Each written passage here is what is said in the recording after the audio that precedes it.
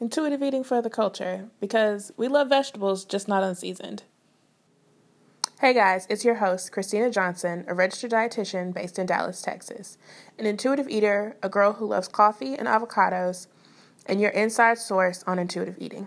Hey guys, so I want to talk about holidays and going back home to your family or your friends, loved ones, whatever your sort of social circle looks like, in terms of how do you go back into this environment and you are practicing intuitive eating, you're working through your own food rules and beliefs, and you go back into this really diety space.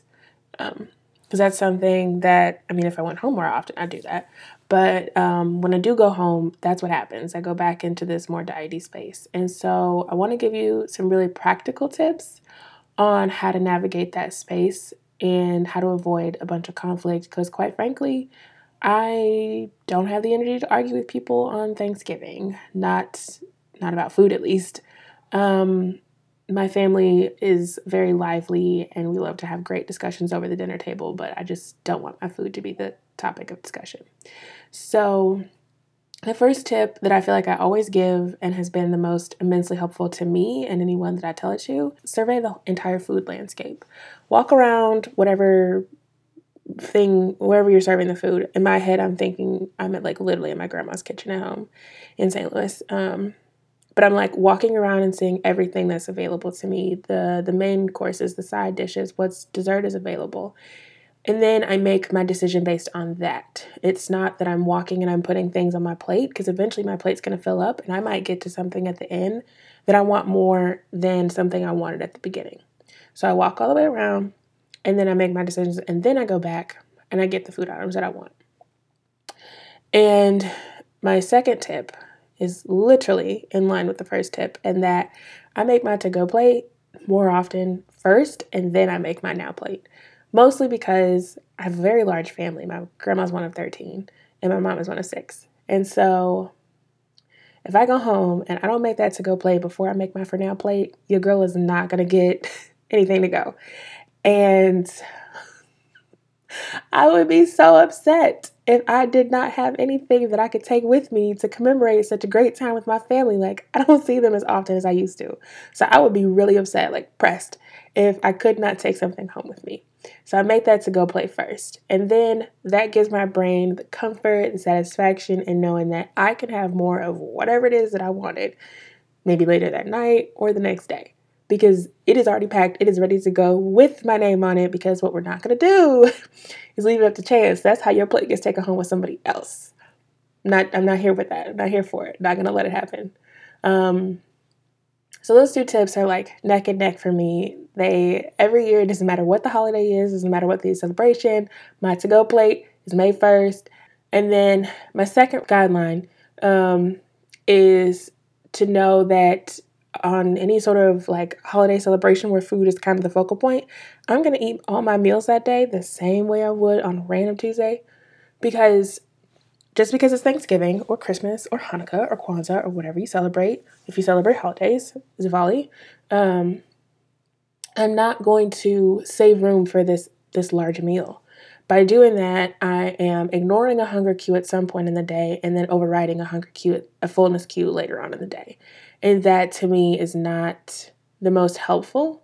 Now, am I likely to override a fullness cue at some point in that day? Potentially, depending on how good that dessert is.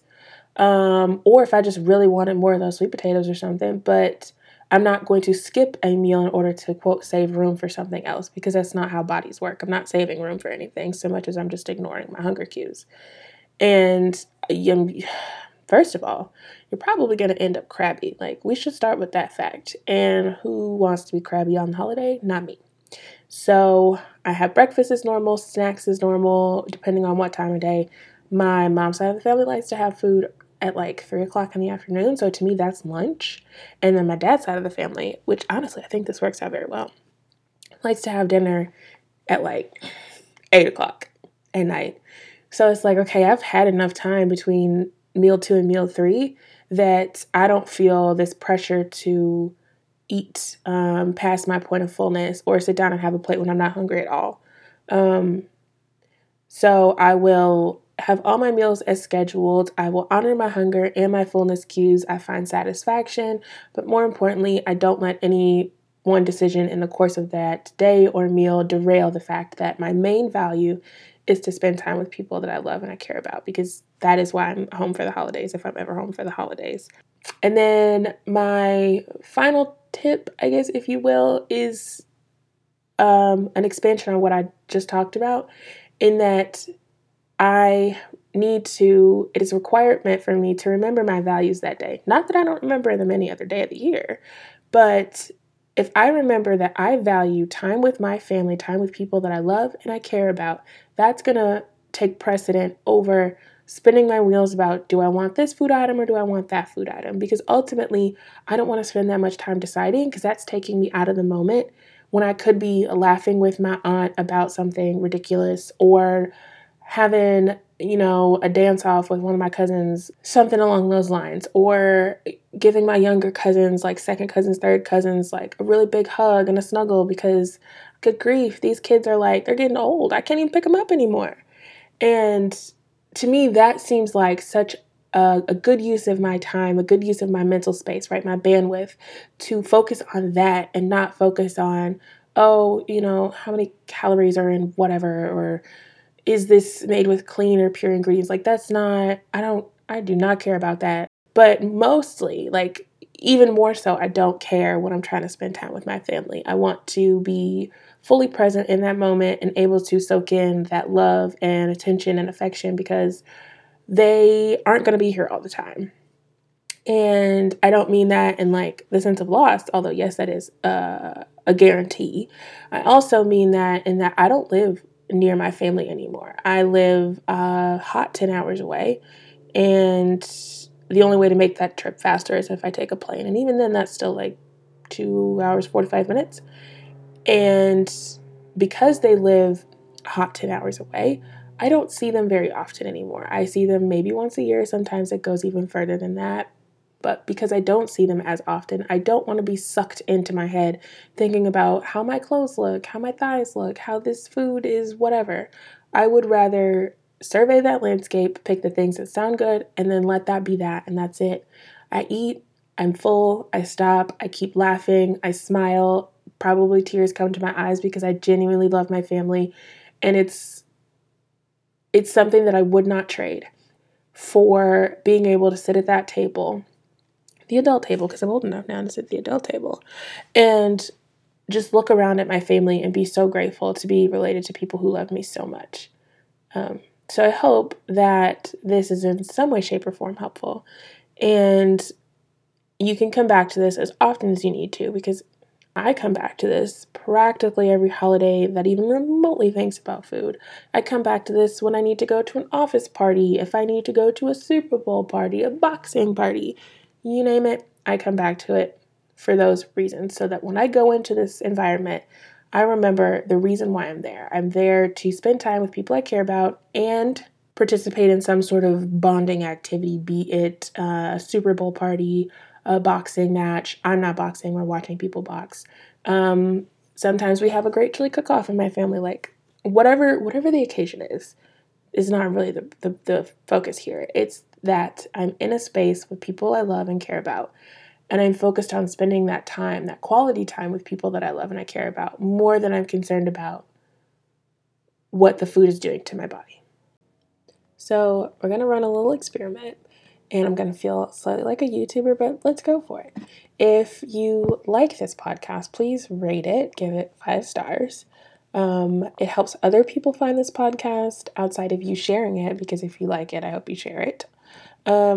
But it also helps us sort of move up the scales and let people know that we really do want this non-diet, weight-inclusive, people-inclusive approach to nutrition to get out there. So if you like this, please leave a rating. Thank you so much for listening this week. Know that you can do hard things, and I trust you and your knowledge of your own body. I'm going to throw a little bonus tip in right here. This is something I think I talk about probably once a day at this point, but we're going to talk about it again.